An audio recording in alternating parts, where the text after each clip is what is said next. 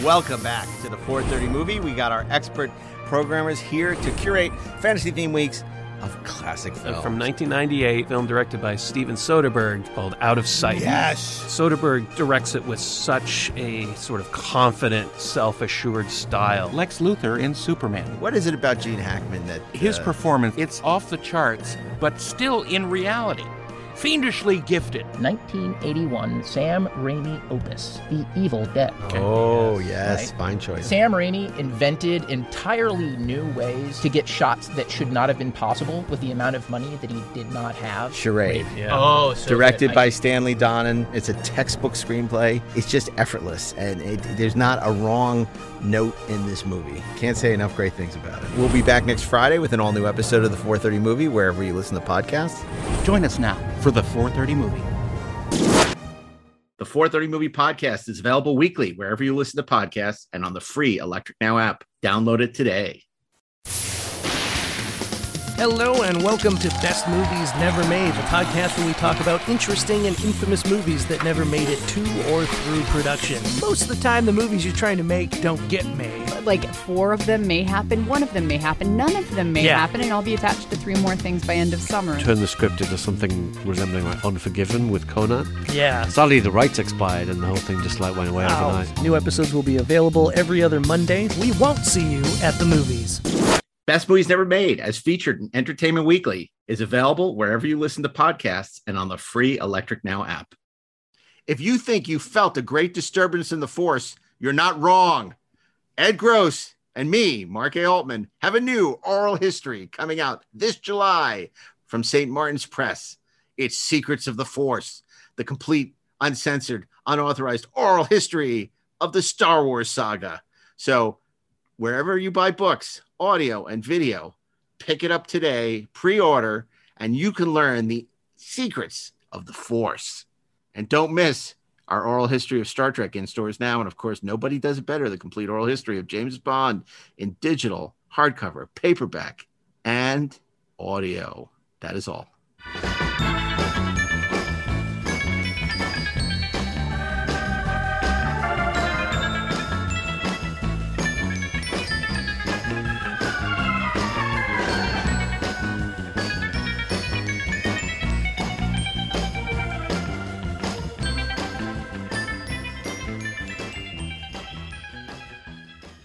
Hi, this is Peter Holmstrom. And this is Lisa Kling. And this is the Inglorious Trexperts podcast, where industry professionals take a deep dive into the world of Star Trek. On today's show, we are joined by a very special guest. He was a series regular for 7 years on Star Trek Voyager, as well as having the rare distinction of having appeared on screen with 4 Starfleet captains of the leads of their shows. I said that wrong, but oh well. He is Mr. Vulcan himself. He is Mr. Tim Russ. Welcome, sir. Glad to be here. Thank you.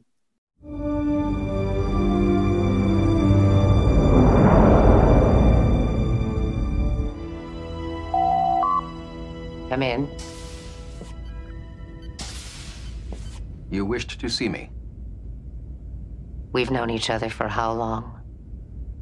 Approximately 20 years. We've served on 3 starships together. I was present at your daughter's Kolinar. I consider you one of my closest friends. And I regard you with the same esteem.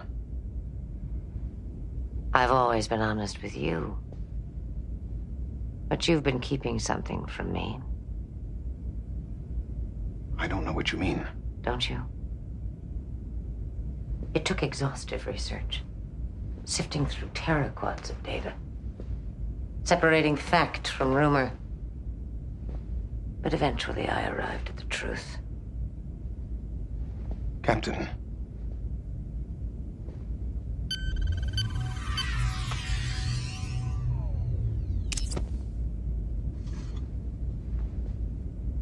Happy birthday.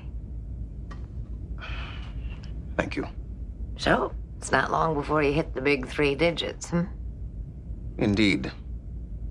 Have you informed anyone else of your discovery? Don't worry, Tuvok. My lips are sealed. Well, you're supposed to blow out the candle. That is not a Vulcan custom. Humor me. Captain to the bridge. Well,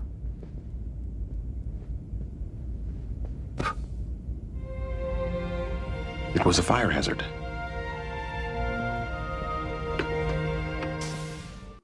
It's a thrill to have you here. I'm so curious if I could I'll start the ball rolling here with a question about your early career, because I find what's so great about Star Trek is that it takes it. Leonard Nimoy once said that when he was first getting into the business, how his agent kind of told him, you're either going to be a huge hit in 6 months or you're going to take 15 years to make a career in Hollywood, because like you either get discovered in that and, hit that big role that just makes you a smash hit, or you have to work really hard at it and you have to like put in the time, put in the energy, put in the effort. And it seems like Star Trek always takes such thrives by utilizing those actors, those journeyman actors who work hard at their craft, who really hone in on their abilities. And I'm curious, you had a similar career as Leonard Nimoy. You worked very hard for a number of years in Hollywood before kind of getting those bigger roles. And I'm curious if you could just, because it seems the industry in a way has changed a lot since in more recent years. I'm curious if you could tell us a bit about starting out here in Hollywood. Yes, well, in fact, the landscape for the business is quite different than it was when I started. In some ways, there are some positives. In other ways, there are some negatives. And generally, the conversation I have with actors who ask me, how do I get started, or do you have any advice on how to, begin to get started in a career? I usually tell them, you might want to think about something else. Generally. When I started out, the landscape was very different. Television at the time, there were only 3 or 4 networks. There was no streaming. There was no cable when I started out, really. So a lot of the shows and movies and opportunities were not there. But on the other side of the coin, most of the production was being done here in LA. Yes. And that was for all the shows on the 3 or 4 networks. And that included a lot of small roles, supporting roles, featured roles, guest star roles, things like that. So those parts were available for actors to get into, at the entry level and then work their way up. And I was very lucky. It took me about 4 or 5 years to get the ball rolling from the time I arrived. A number of agents that didn't work out, et cetera, et cetera. And then I just finally got one break. For a feature film project that I worked on. And after that, then it was a continuous sort of role. I ended up working mostly in television. That was my bread and butter. The TV stuff was, there was a lot of it, with the residuals and things, you could live off the proceeds of the projects that you worked on. And once you're in the loop with the casting directors and that kind of thing, then it just seems to sort of have its own momentum. And that's how it was at the time for me. It is very different now. And although there might be a lot more projects being done, generally the pay is not as good. There still are a lot of actors who are vying for those roles. And a lot of the projects shoot out of town. They don't shoot here. So all of the smaller supporting roles are no longer available. Those are being cast locally where the projects are shooting, usually Canada or maybe New York or Atlanta. So the work is now shifted outside of the city. The bulk of the series and the movies are mostly out of town now. So that's what's changed. I think, it is true in terms of what they say about that, in terms of the possibilities for how your career can go. My favorite saying is there are no rules and they are strictly adhered to. Very true. There's no guaranteed formula. There's no, magic, for something, way that you could just make things happen. And it's very unpredictable, and it's a lot of, it's a tremendous amount of competition for the resources that are here and the roles and parts. So, I think I was lucky to get here when I did, and consequently, still, able to still work and book things and projects on occasion. But I was, I was just lucky. And it is a matter of right time and right place. And it's also a matter of being right for whatever role it is. And then having the opportunity, the door open for you to be able to go in and get it. So how did you first hook up with Star Trek?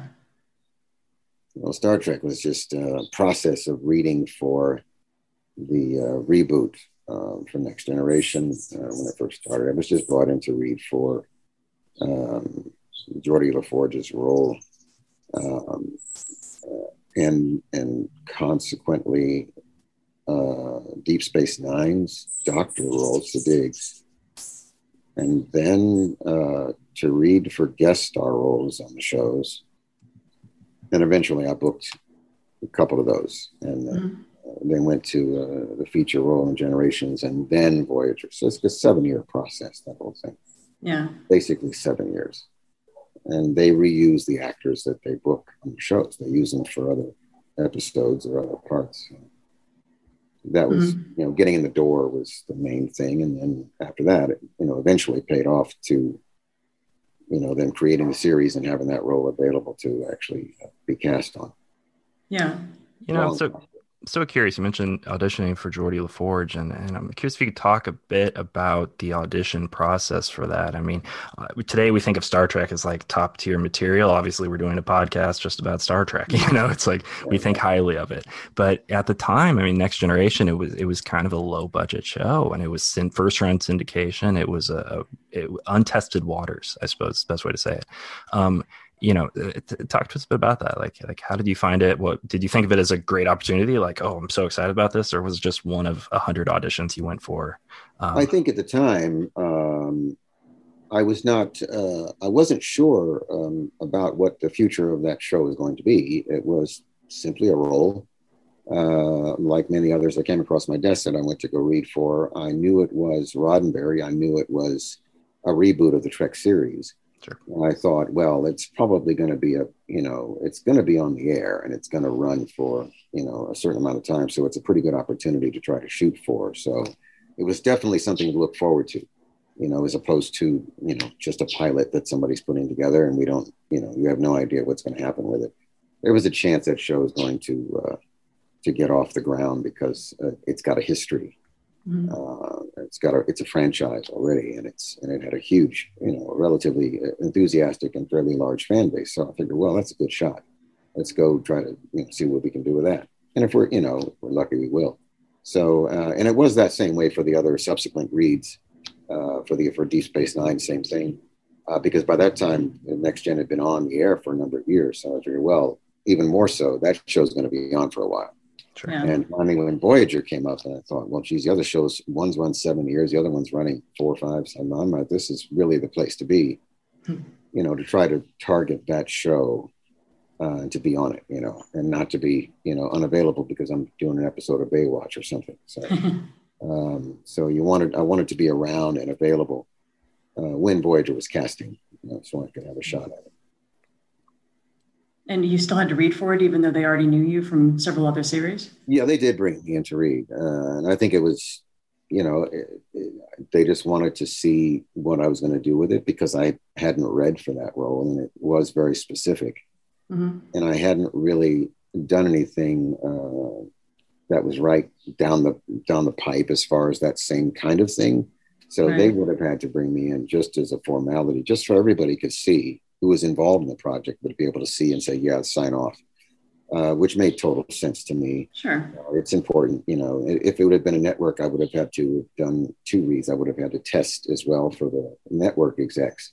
But in this case, UPN was basically, it was all Rick Berman and Piller and Taylor. And there wasn't a big room full of people. It was just those guys and maybe a couple of writers. There wasn't a network test thing for that because they were just starting out at that point in time.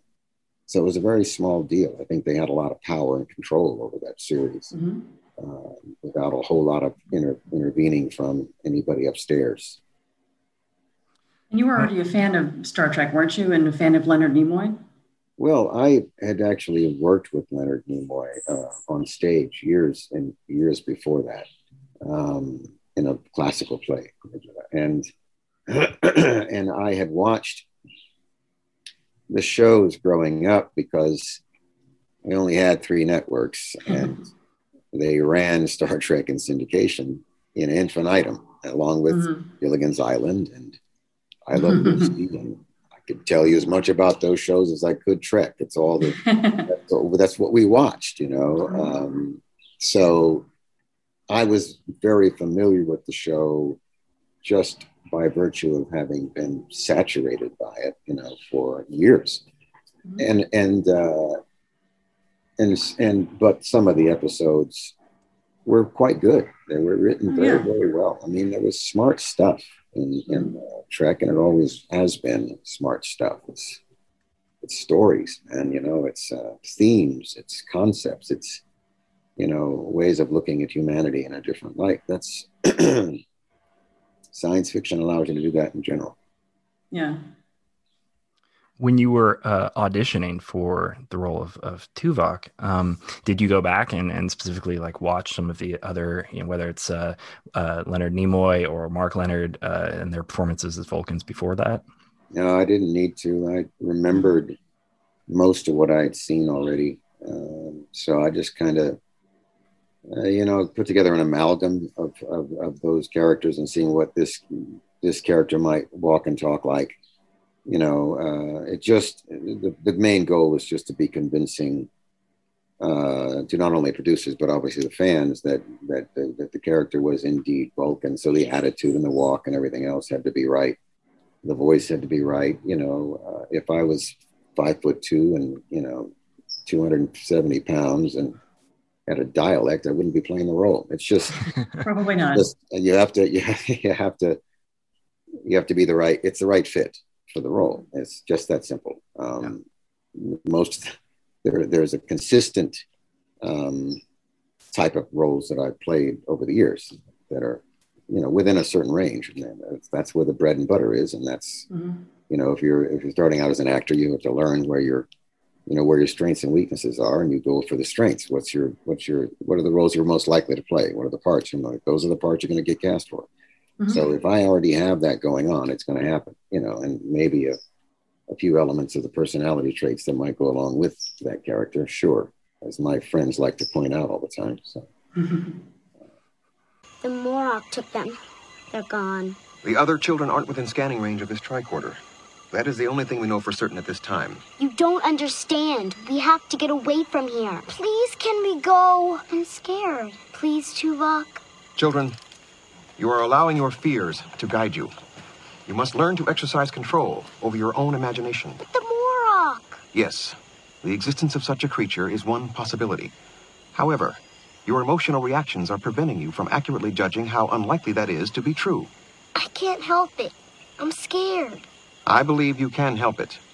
Vulcan children learn to detach themselves from their emotions at an early age. How? First, you must focus on the object of your fear. Picture the Morok clearly in your minds. That image is accompanied by an emotional response. Describe for me what that feeling is like.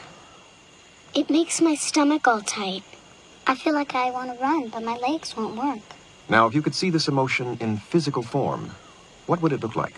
It's like this big black cloud with lots of thunder and lightning all around us. Then imagine a strong wind is pushing that cloud away. Watch as your fear grows more distant. It is no longer a part of you.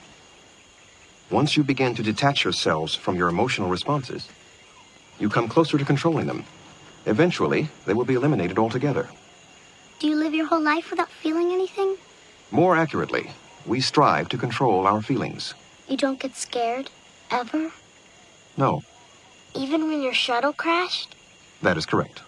But what if there was this big hairy TARDIS coming after you? The circumstances are irrelevant. A Vulcan approaches every situation logically. Now I must begin work on my shuttle. We will resume the search for the other children once the sensors are operational. I expect each of you to sit quietly and not touch any of the equipment. We promise. What inspired you to direct Living Witness? Because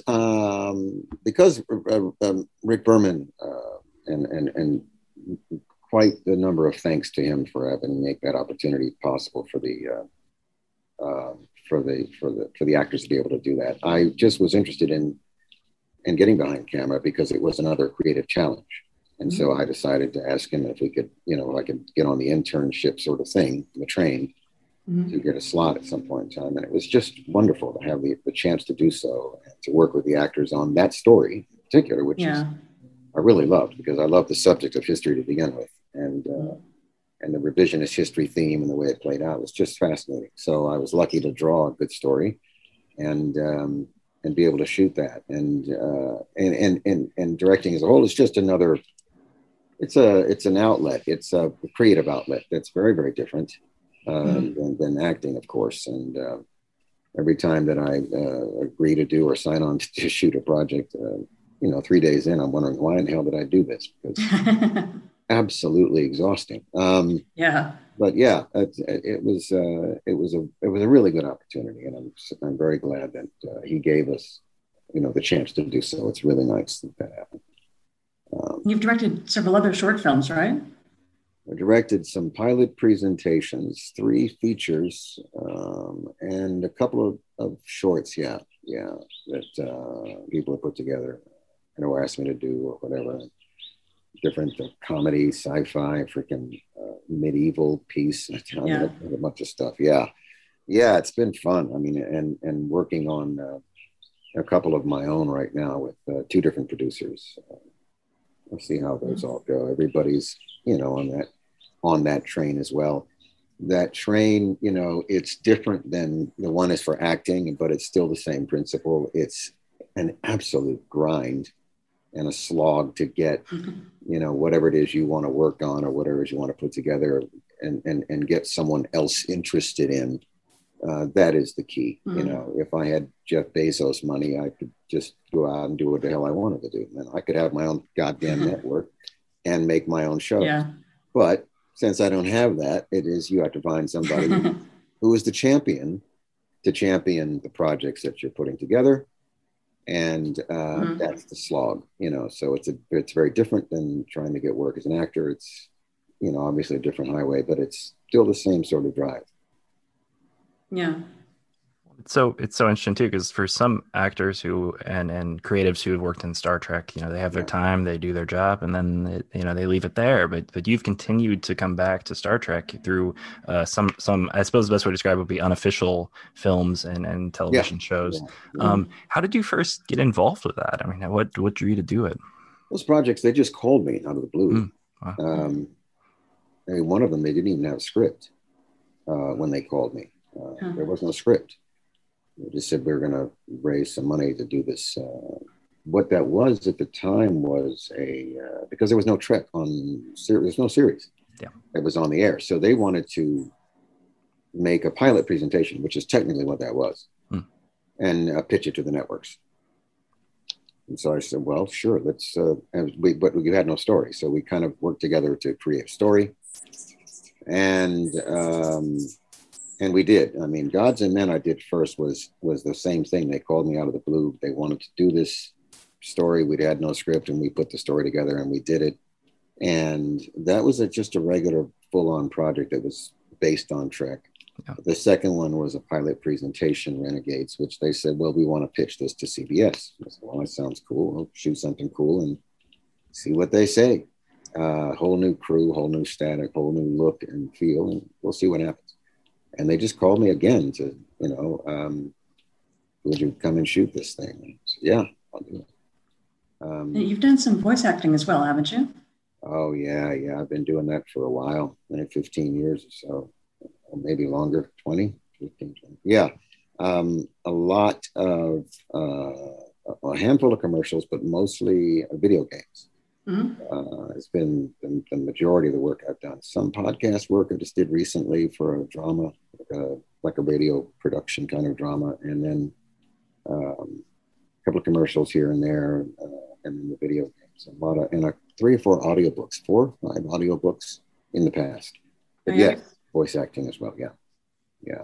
That just, I don't know, that came about accidentally. When I was on the show, they asked me to do couple of audiobooks. So I started out doing audiobooks.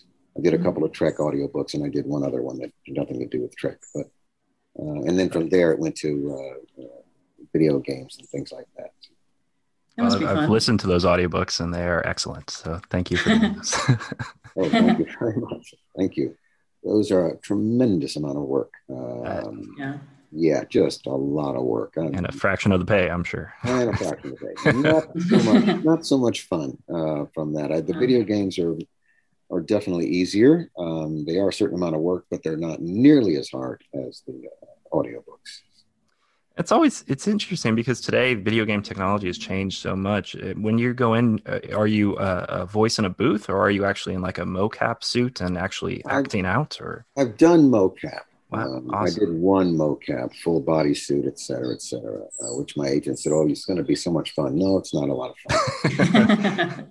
Yes, it's actually a lot of work, and it's miserably uncomfortable in a wetsuit.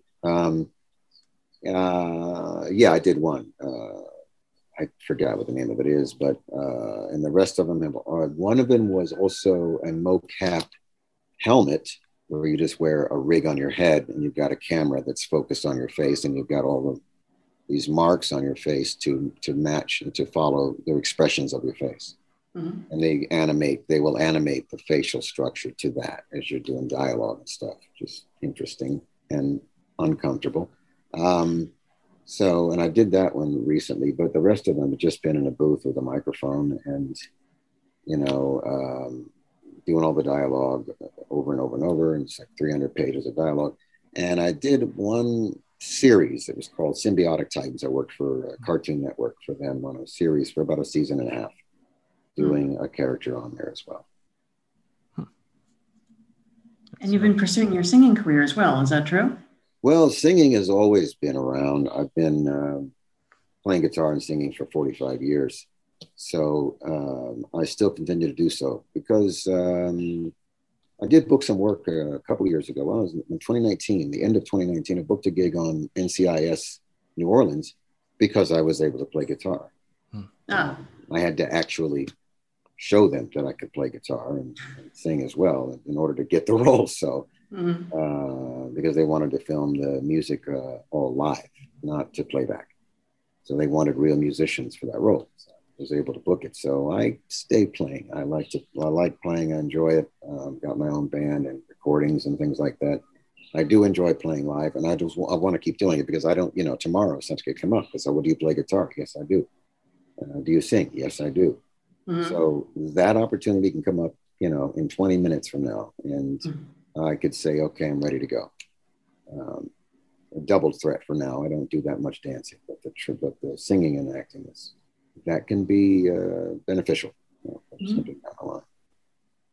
It's funny because it loops back to one of Lisa's episodes of Voyager where she had in the script where you sing to a number of children. Oh, yes. which we just did a commentary for a few weeks ago. Yeah. And Innocence. It was Innocence, wasn't it? Yeah. Lullaby. It was a good story. Don't Vulcans tell bedtime stories? If my children had difficulty sleeping, I would play music for them. I like music. Unfortunately, I don't have my lute. What's that? It is a 5-stringed instrument, tuned on a diatonic scale. It can be very soothing.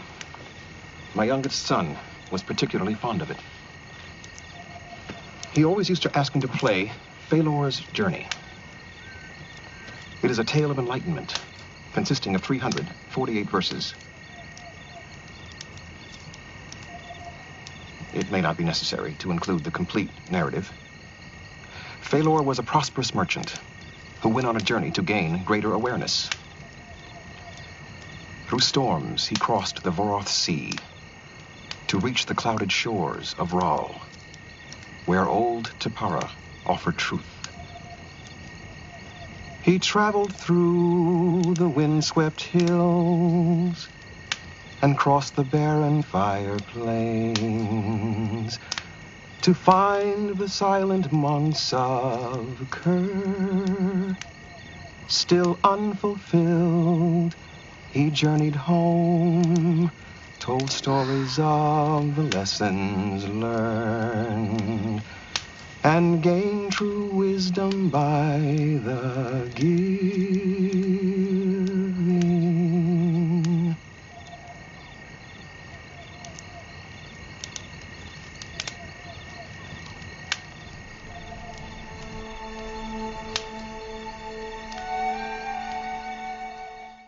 Well, thanks. Yeah, I like that story. I was really happy with the way the episode turned out. Oh, it was wonderful. One of the few episodes that I actually remember. I don't remember a lot of them, but I do remember that one, and I do relate to it, often because people, I said when I compare myself to Spock's character, I said, well, my character had children, and he also was married, so he had a wife, and that episode sort of reflects how he might have raised his own children, and that was, kind of an insight episode on that. Yeah. Mm-hmm. So it was very cool. Plus the twist was also very cool as well. Yeah. Yeah, it was a good twist. It's such an interesting character for Vulcan, and the way you portray it was fantastic, in the sense of like, yes, you do have children, and yes, you have a wife, and there's this like underpinning of emotion, but it's a subtle thread, it's played so marvelously. Like it's Spock, sometimes they lean in and it's like his emotion episode or something like that, but Tuvok, you kind of track his arc over 7 years, and I always really appreciated that. You can't do anything without the writers and stuff. And people always ask you, well, what, how did you, if you're asking about how did you create the character? I didn't. The writers created the character. The writers give you the openings and the opportunities. The writers are the ones that give you the backstory and give you the nuances and give you the colors of the character over the period of the show. And everybody's show is the same. You first pilot episode, you don't know who anybody is at all. Yeah. You're just introducing these people, and they have just the basic outline of their character. Nothing about them. They came from. You don't know why they're motivated to do what they do until you see their backstory, until you see their personal stories. And you have to have a number of those to really give the character a foundation. So the character's gonna change over the years. It's that simple. And there's definitely some back and forth. I mean, we do take some inspiration from the actors. Yeah. We would see, what you could do particularly well. Yeah. And to see, again, how much hints of emotion we could give Tuvok to do, because you were always so good about showing, what is he hiding, essentially, what is he wrestling with? Yeah. And so I know that we were all, inspired to basically give you more to do. I looked at the tea and I tried to make it boil, but nothing happened. Without Dennis's help, I just can't do it. Nevertheless, your psychokinetic abilities are still part of you. They might resurface one day. To be honest, I never want to see that part of myself again. To which part are you referring? To the part of me that got pleasure from destroying those plants in the aeroponics bay. To the part of me that was tempted to go with Tannis. I never realized I had such dark impulses. Without the darkness, how would we recognize the light? Do not fear your negative thoughts. They are part of you. They are a part of every living being, even Vulcans. You? The Vulcan heart was forged out of barbarism and violence. We learned to control it, but it is still part of us. To pretend it does not exist is to create an opportunity for it to escape. Yeah, it was to put him in circumstances that are very difficult for him are really the best opportunities. The children's episode and Gravity and things like that, where he's challenged in areas that he's not that familiar with. A Vulcan tactical officer, he's got all that dialed in, but all this other stuff, what's going on with this? A character that wants a relationship with him, and she's saved his life and rescued him, and he cannot return her affection. It's a very difficult situation. The children and how you're going to deal with them, how you're going to relate to them in that circumstance. Rise with Ethan Phillips' character. We went head to head about two different ways of dealing with the situation, and we were very much in disagreement about it. Yeah. These episodes, even Meld in the first season, trying to figure out, once he gets into this guy's head as to why he's, committed this violent act. What's going on there? What's the secret there? And all those things flesh out that character. His relationship with Kess and how he tried to help her along in her endeavors. I mean, all these things they have to give that's what gives the character that much depth. And that just happens over a period of time, in the show, because there's 9 of us, and each of us have to have those episodes to get it all together. Maybe Flashback, where we went all the way back to That was great. What happened before he became a tactical officer. All that stuff is great. Yeah. It gives them, that's where the mileage is. It's really cool. Mm-hmm. I really liked his friendship with Janeway as well. I like their history together. History together, yeah. And it shows it in flashback in particular. We got a chance to do that. I'm a big fan of and a stickler for the writing. I'm always about, the writing. And it wasn't so much so, when I started out working as it is now, because I've worked behind the camera as well. So, I've had to deal with properties that needed to be revised or rewritten because they simply weren't working, or the things that, needed to be fixed. So very much attuned to how these projects are written, how the stories are being told, whether there's holes in them or not, whether they make any sense, whether the characters consistent or not, what motivates them, and the structures and how the piece flows and things like that. I'm just aware of that now much more than I used to be. Yeah. For anything that comes across, not my desk to look at or whatever. And the dialogue, same thing. If I get work on an indie film that comes my way, a lot of times I've had to say, well, yeah, I'll, do the role, but I got to have some say with the dialogue because some of the stuff isn't working, man. It's just not making any sense. It's just not well written, or it's repetitive or whatever it might be. Yeah. And I have to have a say about how that stuff is written. It really is important. Writing is the hardest thing on the planet, man. I'm not going to do it. I've had to revise a couple of scripts on my own, and man, I don't enjoy that process at all. Yeah. The writers do what they do, and it's DNA. It's not, you go to school all day, man, try to learn that shit. It's not going to work. You have to have the DNA. You got to have the DNA. If you don't have the DNA, don't bother. Let somebody else over here do it. Give them some money and let them do it. It's playing around, I feel the same way about acting. Either you have it in you or you don't. You either have it in you or you don't.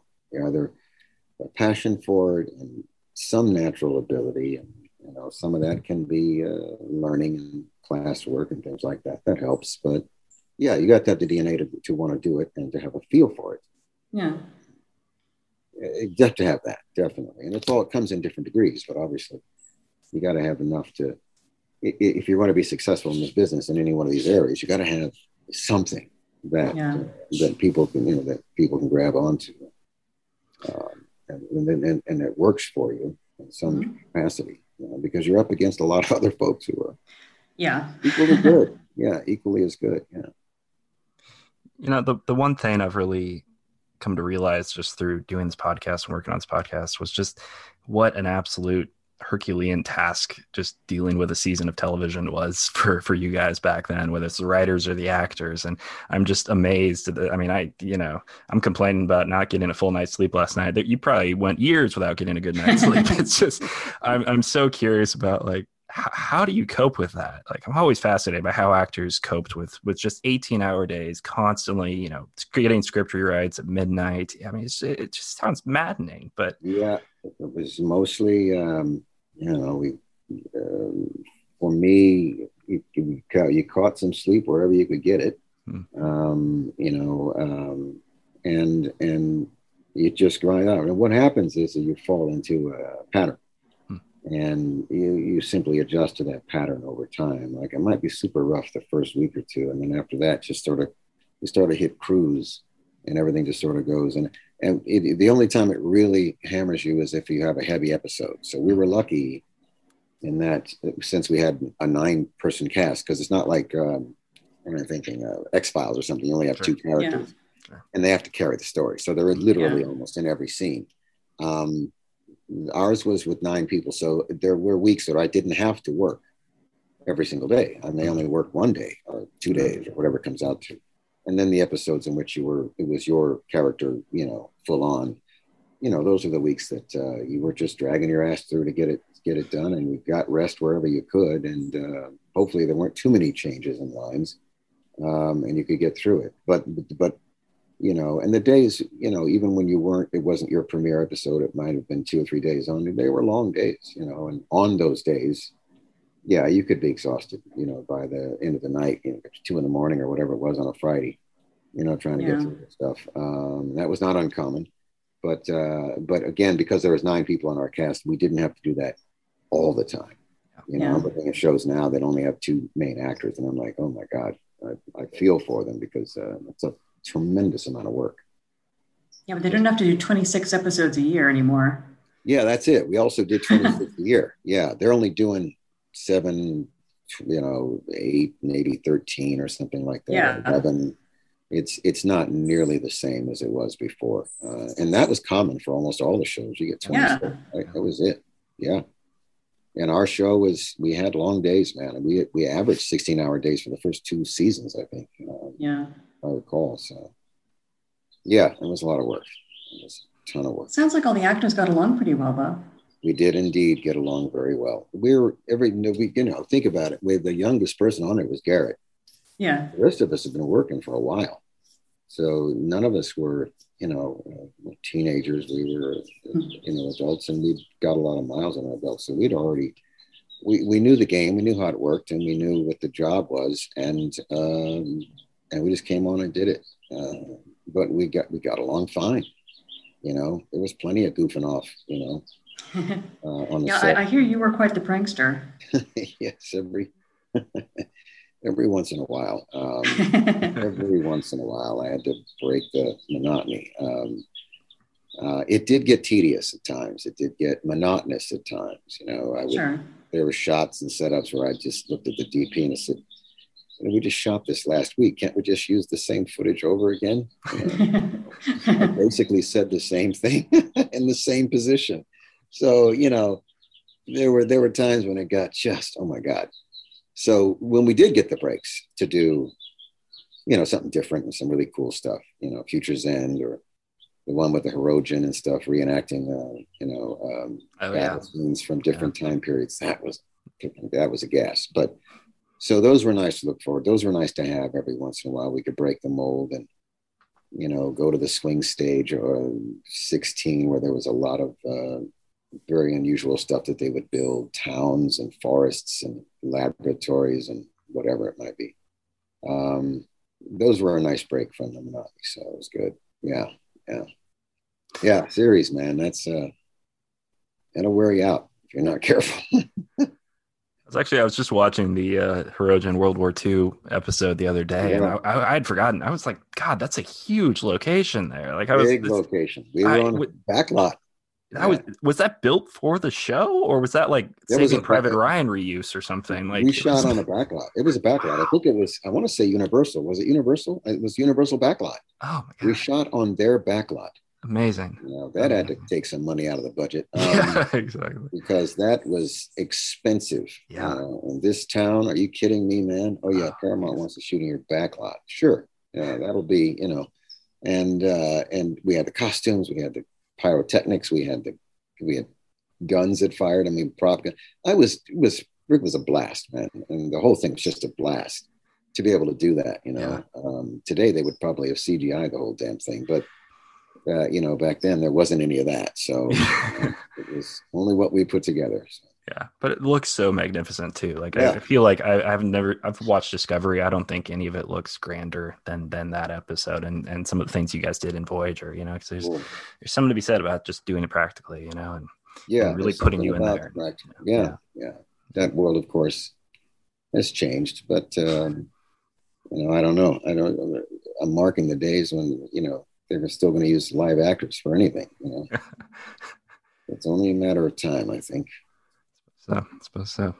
But luckily you have a resume with voice acting now. So it's Yes, we'll have that until they reproduce the voices electronically as well. It's only a matter of time.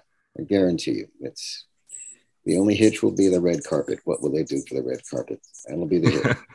They'll figure that out too, I'm sure. Yes. And what would the tabloids do with no?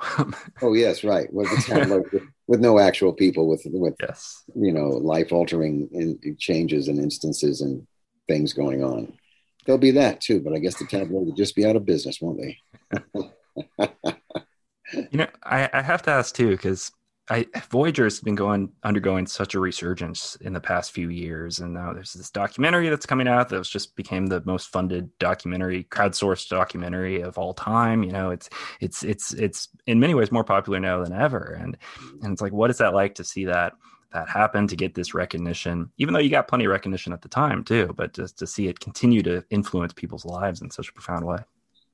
Well, I think mostly because the show is still airing and it's on Netflix and all the other ones. So that as long as it stays out there, it's still alive and relevant, and it still has that fan base, which is, they're hyper, over Star Trek in general. And Voyager itself has a pretty good fan base. We were lucky to have a concept that allowed us to almost play the same line as the original series. We were able to explore uncharted space, and so we had storylines that were almost like a serial, in terms of every week we could do whatever we wanted. Yeah. Given where we were located, we could, we're not tied to the lore that was already established in the other quadrant with all the people and the characters coming and going. We could do whatever we wanted, and we did. And I think that's what gave us the legs on that show and made it as popular as it was, out of the different franchises. So, for the show to be on the air and still running, and the fans to still be, the convention is still going on as they were, and people bringing these documentaries forth, it is 100% based on the drive of the fans. For myself, I was paid to show up and hit my marks and say my bad. That's pretty much the only perspective that I have on it. Everything else is secondary. So if I get feedback from people about it, which I do pretty often, social media and other places, and in person at the shows and things, it's sometimes very surprising, and it catches you off guard if you hear from somebody that your character inspired them to do something with their lives that they weren't planning on doing, or that you actually saved them from potential suicide or depression or something horrible, simply because they were watching the show and my character pulled them through very, very difficult times. That's just startling to me, because I don't think about it in that. My perspective is about 100 miles away from that. It's just something I've been doing for years, and it's just another character on a show, and the same process to get that character on the screen, which is the mechanics and nuts and bolts. You don't really think about the effect that it has on the fans. Man, it is staggering. It's amazing. I mean, we all, grew up with watching TV shows and actors that we liked, and, characters, the people that played them and things, and we might admire them, and it'd be great to meet them someday. But it generally didn't. The impact it might have had on my life at any point in time wasn't that stunning. I mean, it wasn't that dramatic. And this show, it's quite different. The effect that for the stories that we did and the characters that we played, the effect that they have on quite a few people that I've discovered, it's pretty remarkable. You have to really stand back and look at it in a different light, from what it is, that the way we see it, which is just basically work.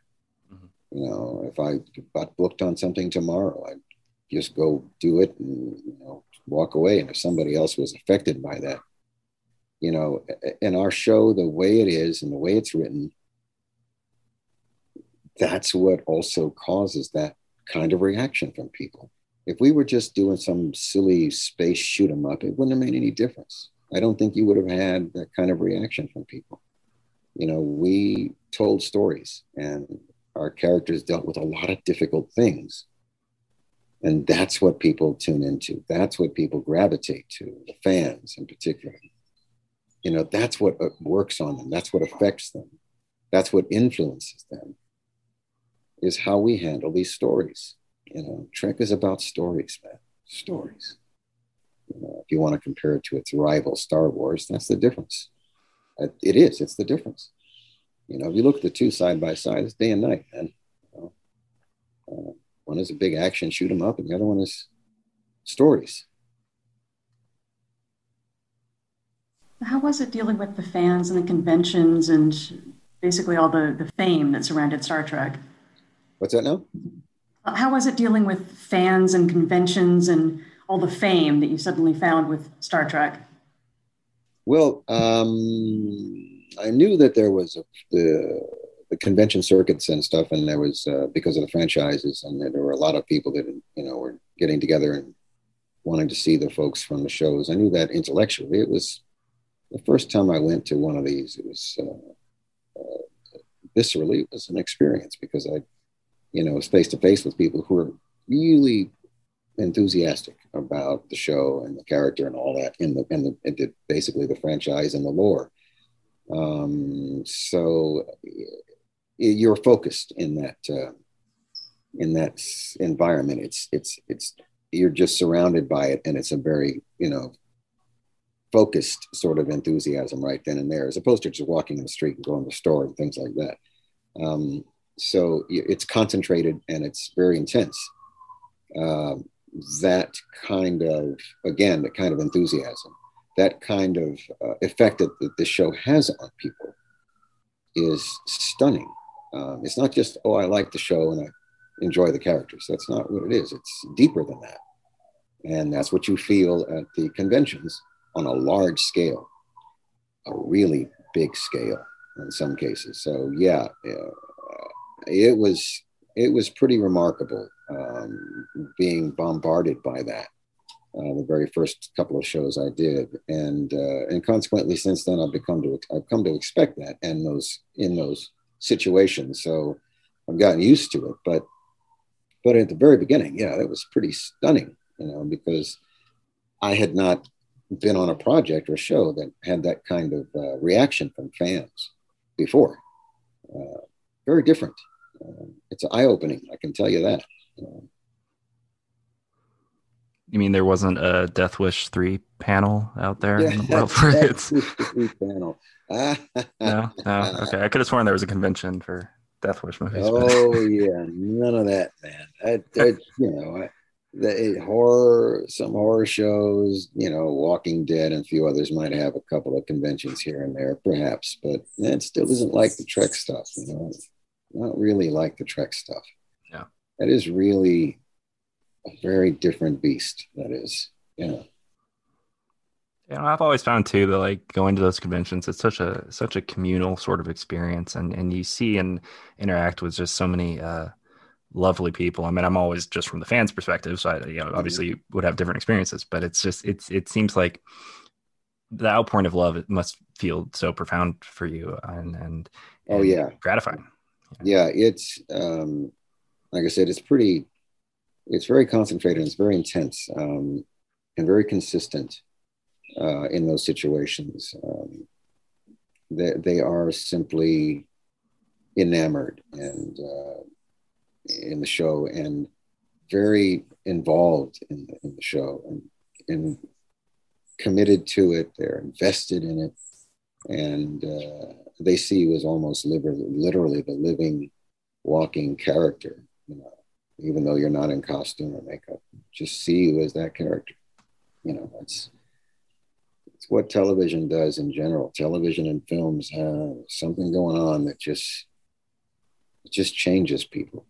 Changes people's perspective of you. If you were not on the show and you bumped into them in a supermarket, you wouldn't even notice you. You might be annoyed. You know, if they're your friends, it's just like, oh, let's get together in a movie. But if you are on that screen and they only know you through that screen, man, it changes everything.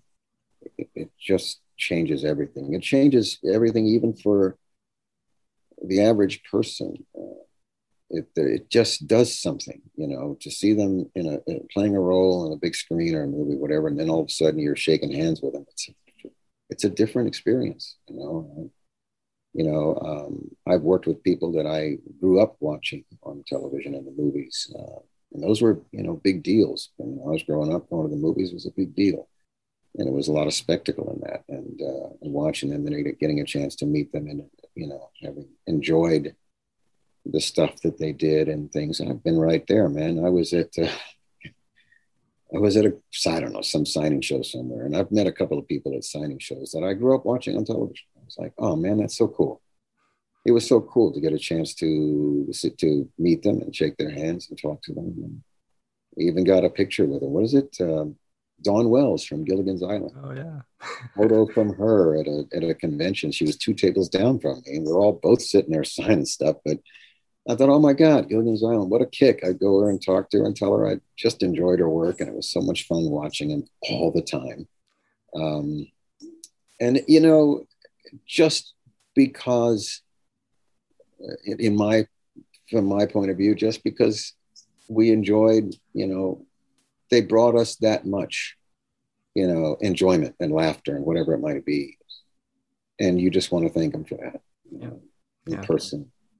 And that's kind of the basis of it. And then it just goes up in levels from there, So I can't say that I'm not guilty of the same thing.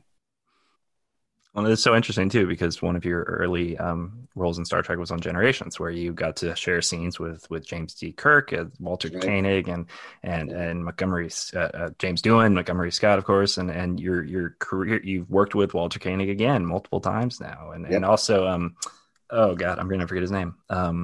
Captain of the Enterprise B from Ferris Bueller's Day Off, who. Oh yes, Alan Ruck. Alan Ruck, yes, of course. Yes. And he appeared in God's and Gods. Alan was great. Amazing. It was a pleasure to work. It was such a thrill to work with all those guys on Generations, on the bridge of the Enterprise. It was a really very cool week to book the show to be in with. I mean, it was Rick Berman that brought me in for that. So I don't even think I had to read for that. He just cast me in it, and I'd already worked for him twice, on Deep Space Nine and Next Gen in a guest role. So they just brought me in to do it. And during that week, we were filming. I was there about 3 days. I think I worked 3 days, something like that. But a couple of times during the 3 days, he did come up to me and he said, we're developing a new series called Voyager, and I'd like to have you come and read for it. Awesome. So this was months before that time. Before they put the breakdown out and had the roles ready to go. But he told me twice during that week that he was interested in having me read for this role. I mean, he made it a point of saying that. I thought, well, like I said, I don't want to be, away on an episode of some nonsense and miss out on the opportunity to be on a show that could last for 7 years. So, that's so interesting. I had no idea it happened on Generations, the set for that. That's really cool. Oh, that's awesome. It was. They were already in development on Voyager at that time. They were putting it together. Yeah, the next series, as it were.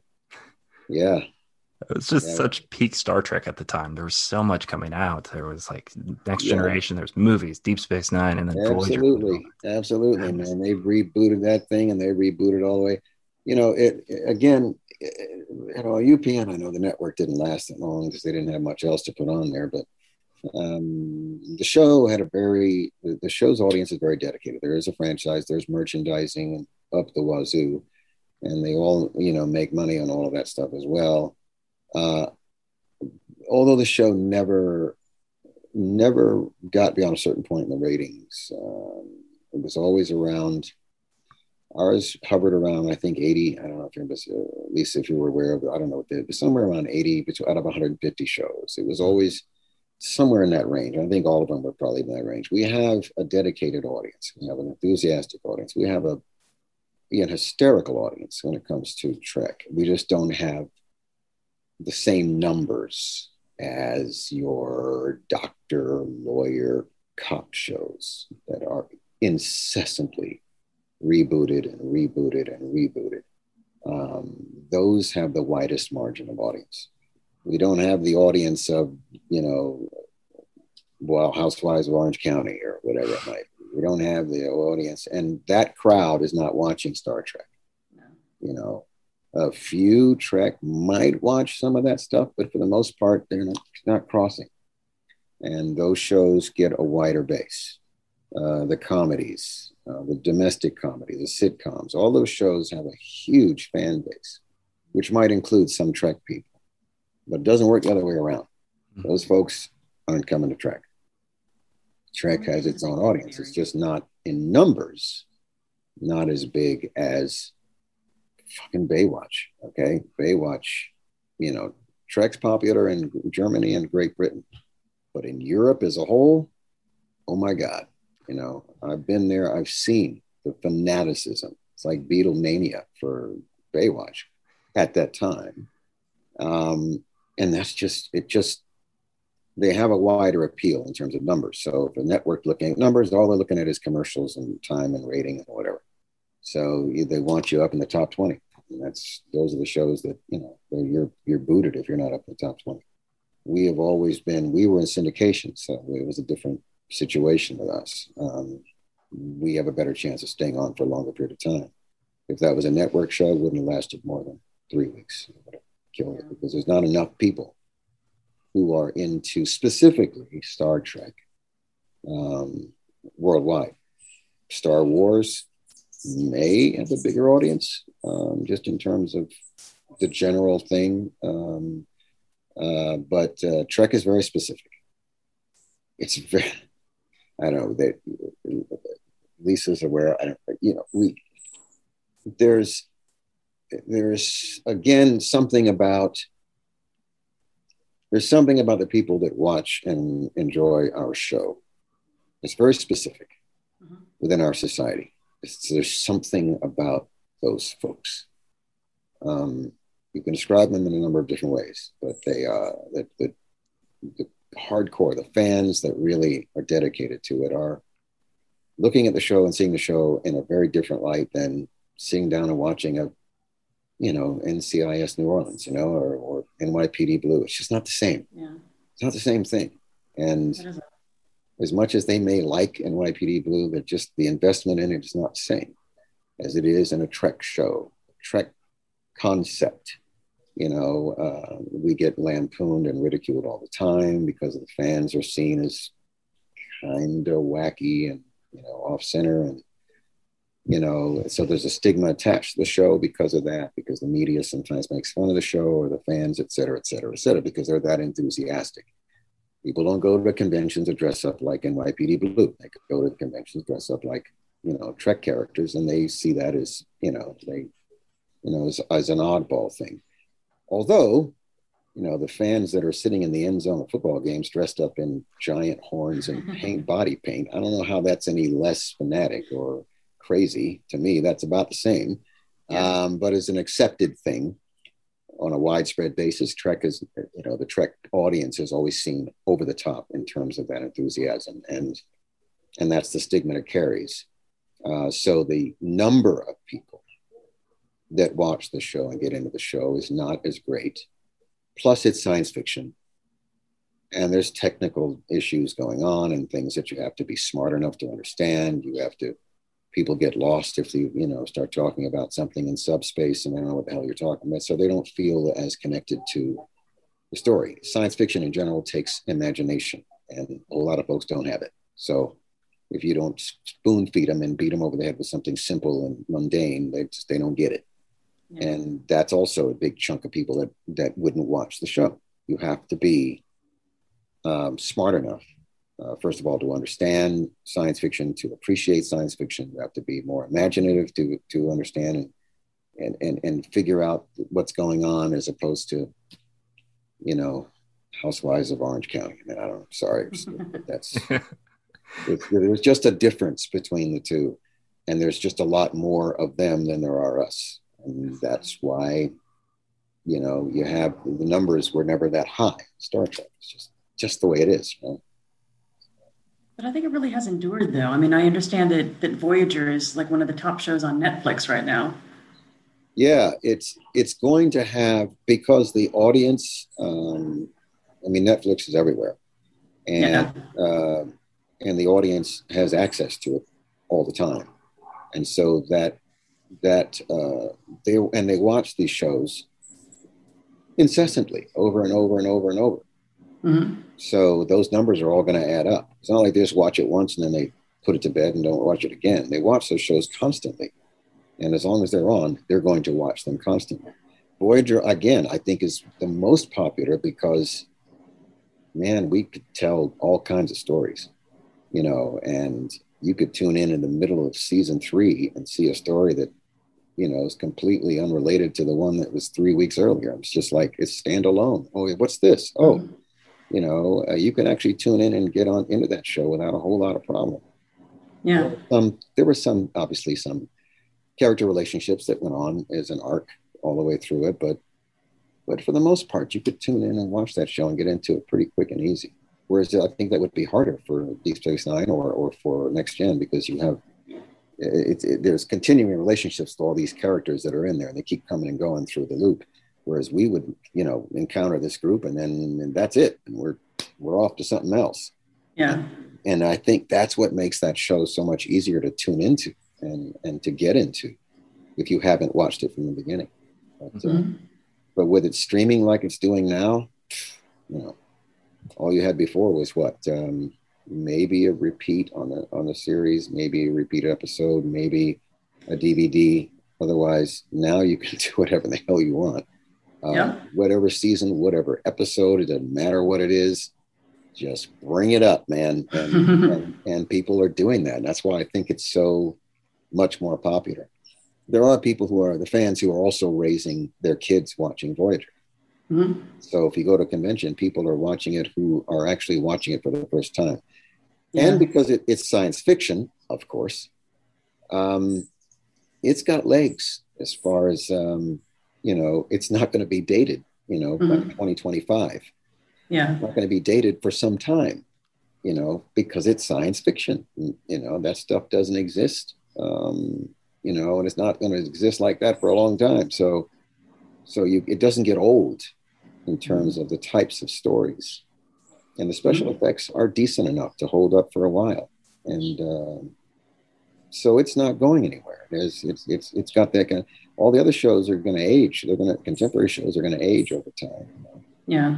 But ours, there's no tech issues, consumer tech issues and things like that. All the stuff is in the future, so it can't age. One of the advantages of watching sci-fi material to begin with. I think it's so true, and I think it particularly Voyager and all the Star Trek too.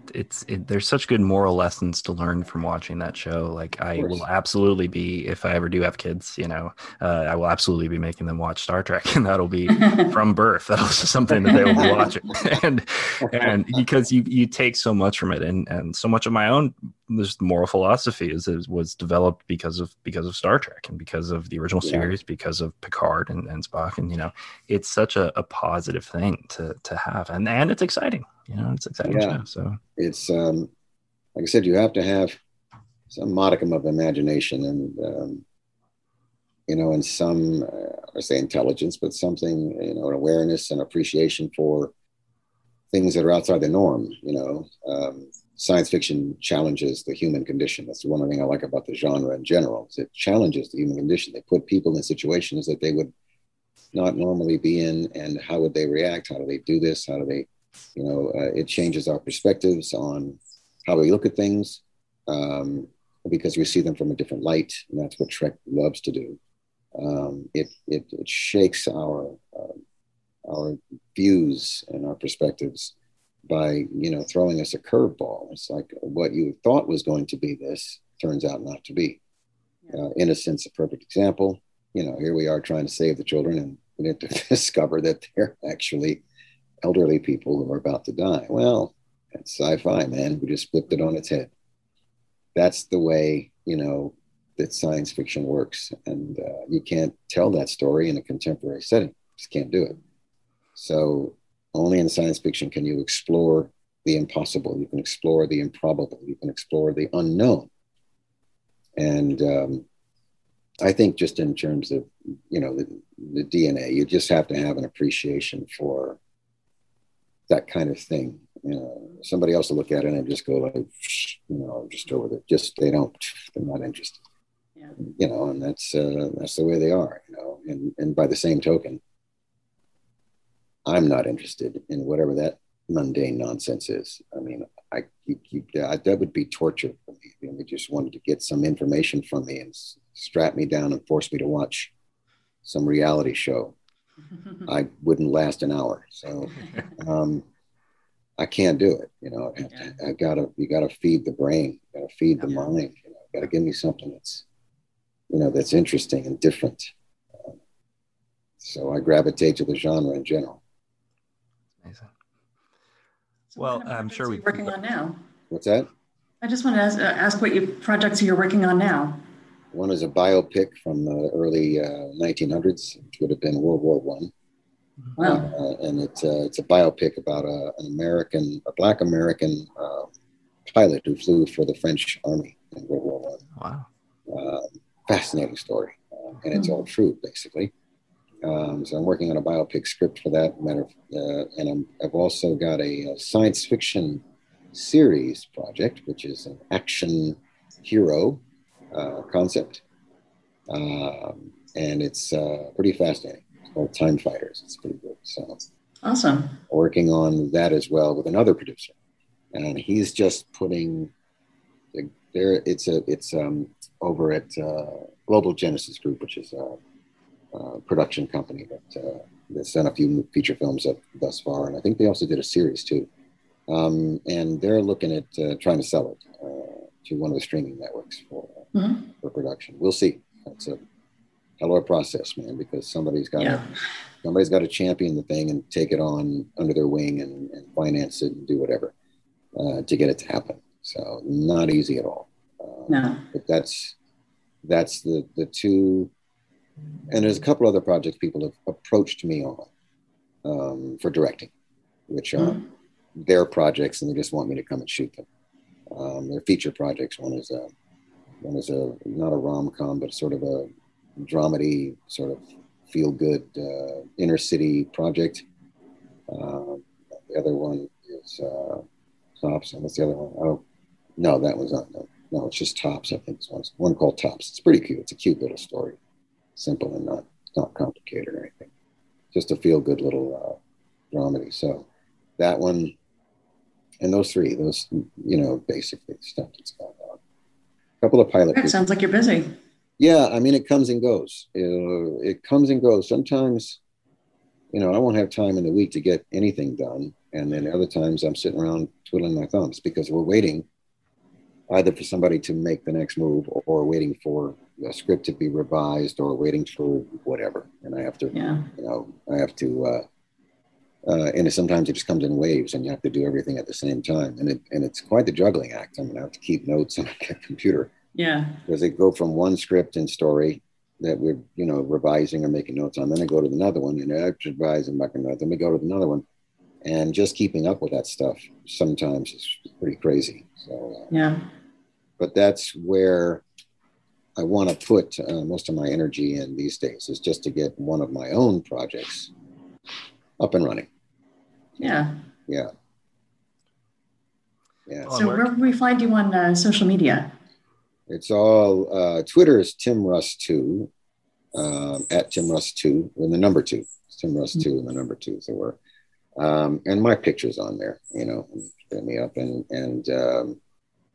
on Facebook it's just me under my name, and I post stuff if it's a project that's going or a project that just took off or a project that's whatever.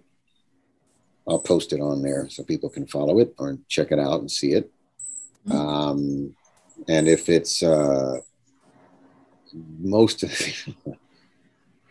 the stuff on Facebook and Twitter is not going to be about Trek. It's going to be political stuff. Sorry. That's mostly what I post on Twitter and Facebook.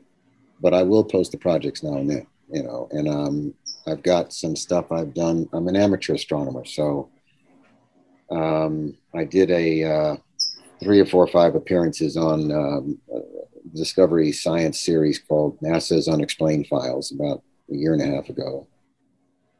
I was on their last season of that as a contributor. And because I've been doing astronomy for about 35 years. And once in a while, I'll post some stuff, images that I've taken from one of the telescopes I've got. on there as well, which is completely out of, it has to do with space and science, but it's not fiction. Not nonfiction, it's real. So it's cool. I'll put that on there once in a while, when I get them. But a lot of stuff is mostly political. I don't really do much. I don't post anything really about Trek. The followers I have, a lot of them are Trek fans, and they put stuff up all the time, but I don't generally do it. It's mostly that. So if anybody on this podcast goes to my Twitter page or Facebook, be aware or be warned ahead of time that I am pretty heavy-handed in that stuff. So I think we need more heavy-handed people in this country. Like there's we need someone to knock some sense into certain people. It would make it has made good science fiction stories. George Orwell wrote about it, 1984, and I'll be damned if we're not living it. It is absolutely the most relevant thing right now in this country. Climate change is worldwide, but in terms of our politics and things like that here, this is a crisis for us, and it is very serious. People don't realize how serious it is. If they haven't been paying attention over the last 4 years, they need to pay attention to the next 4 years, because the repercussions of that this last 4 years we are feeling those waves across the world. And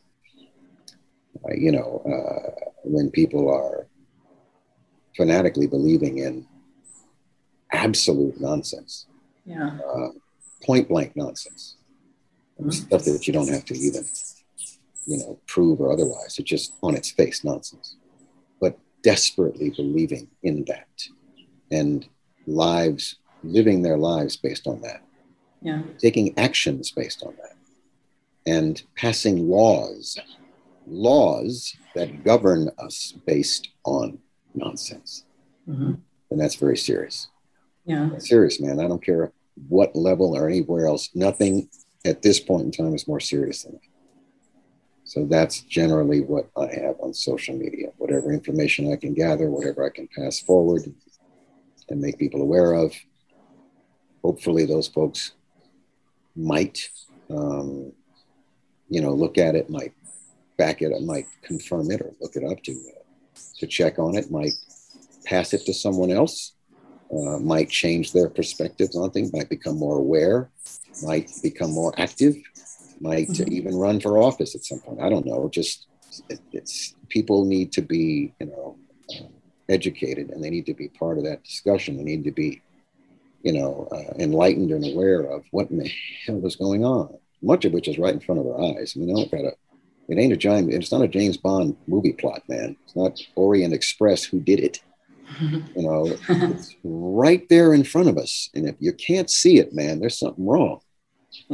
I wish it, if it had been, it'd be much more dangerous if it was covert. It's not covert, it's overt. And you can't miss it. So a lot of the stuff is on there that's, and I'll break it up once in a while. Like I said, I'll put a joke on there or something, to do with astronomy or some shit, or projects that I worked on. That'll go on and, do what they do. So, yeah, there you go. Well, we've taken up enough of your time already. So, Tim Russ, thank you so much for being here. It was an absolute pleasure. If you want to get in touch with us, listeners, we are at Inglorious Trek on Twitter and Inglorious Treksperts on Facebook and Instagram. Beyond encouraging people to get their vaccines, we tend to keep the politics just here on the podcast, actually. Our reviewers like to complain about how much politics we talk about on here. But do you guys talk about a lot? We do, apparently. I don't think we do, but apparently sometimes. Sometimes. We support vaccinations. We'll say that. How about that? Yes, we do. And, 110%. Common sense, man. Like I said, I don't feel like, I've been on a couple of interviews here and there where it's gotten pretty hot and heavy in the politics. Generally, it's not, and I didn't feel it was. We didn't probably talk about it at all on this one. And, just buttoning up the stuff that I just as a heads up for my website, for my Twitter and Facebook page for those who would tune in. There may be new followers and new whatever, and they come on, and I kind of have to remind people anyway on there that if they're going to follow or tune in, be aware. I'm not talking about, pictures of what I had for dinner last night and watching my dog or whatever it might be. It's just I don't give a rat's ass about any of that stuff, man. It's just, that's not what's important at this point. Yeah. You turn around one day and you won't be able to afford to buy your food or anything else. That's what needs to be considered. People aren't going to wear it, man. I see it going on right now with the climate and everything else. So it's coming. It's so weird. Like, I mean, I'm digressing because I was wrapping up, but it's so weird though, because like I feel like I became a liberal because of Star Trek, and I learned so many valuable lessons in terms of just how to see the world, and yet I'm shocked there's so many like different conservative minded people who also just, they adore Star Trek. I'm like, how does this work for I don't understand. I just don't understand. Moron, man. I've run into them as well. They're fans that followed me on Twitter that I've had to either block them or drop them or do whatever, because they're hardcore fans and they're just bent. They're sideways, know. Yeah.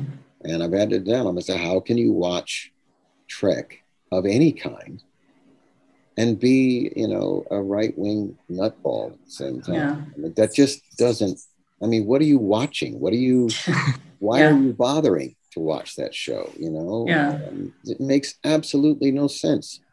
I mean, if you're, watching, like I said, NYPD Blue or something like that, and you're a hardcore conservative, okay, fine, whatever. There's not going to be that much correlation. There's something about Trek that is nothing to do with that kind of philosophy. It's the opposite of that. Yes. Polar opposite of that. And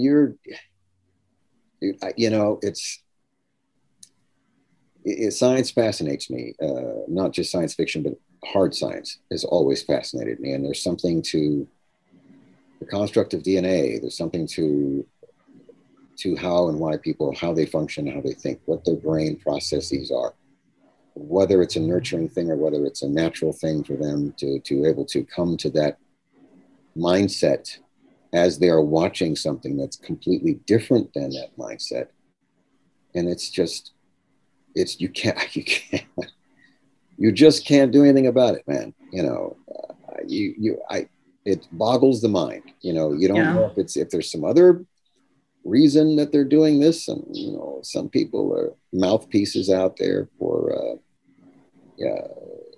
Africa. I look at it as African Americans. It's along the same parallel that other African Americans that embrace the Republican Party or embrace Trump or I'm looking at them going, what's the disconnect? Why is there such a disconnect? And, and I know in some of those cases, they're actually being paid to do so.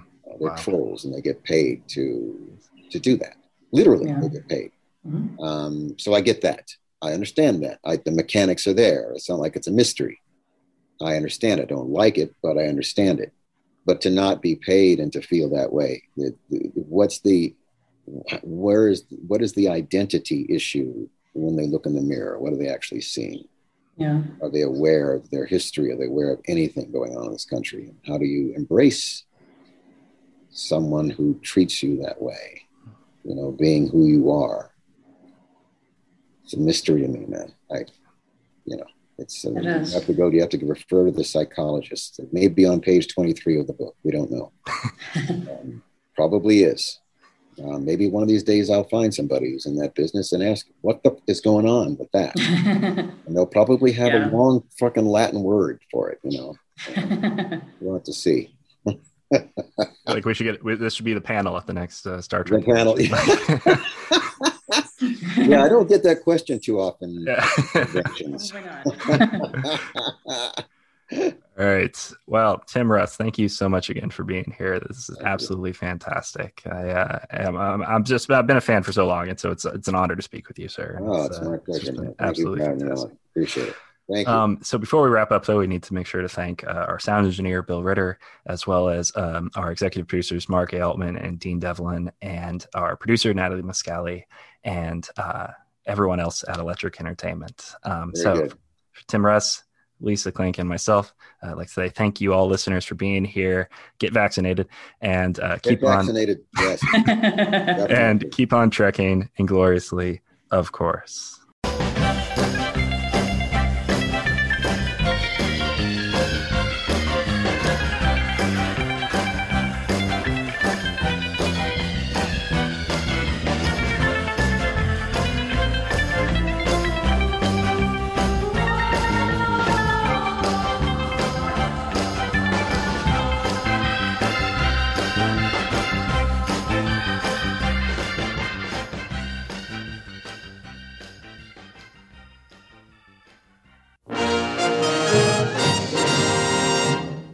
This show is produced by Dean Devlin and Mark A. Altman and is an Electric Surge Network production.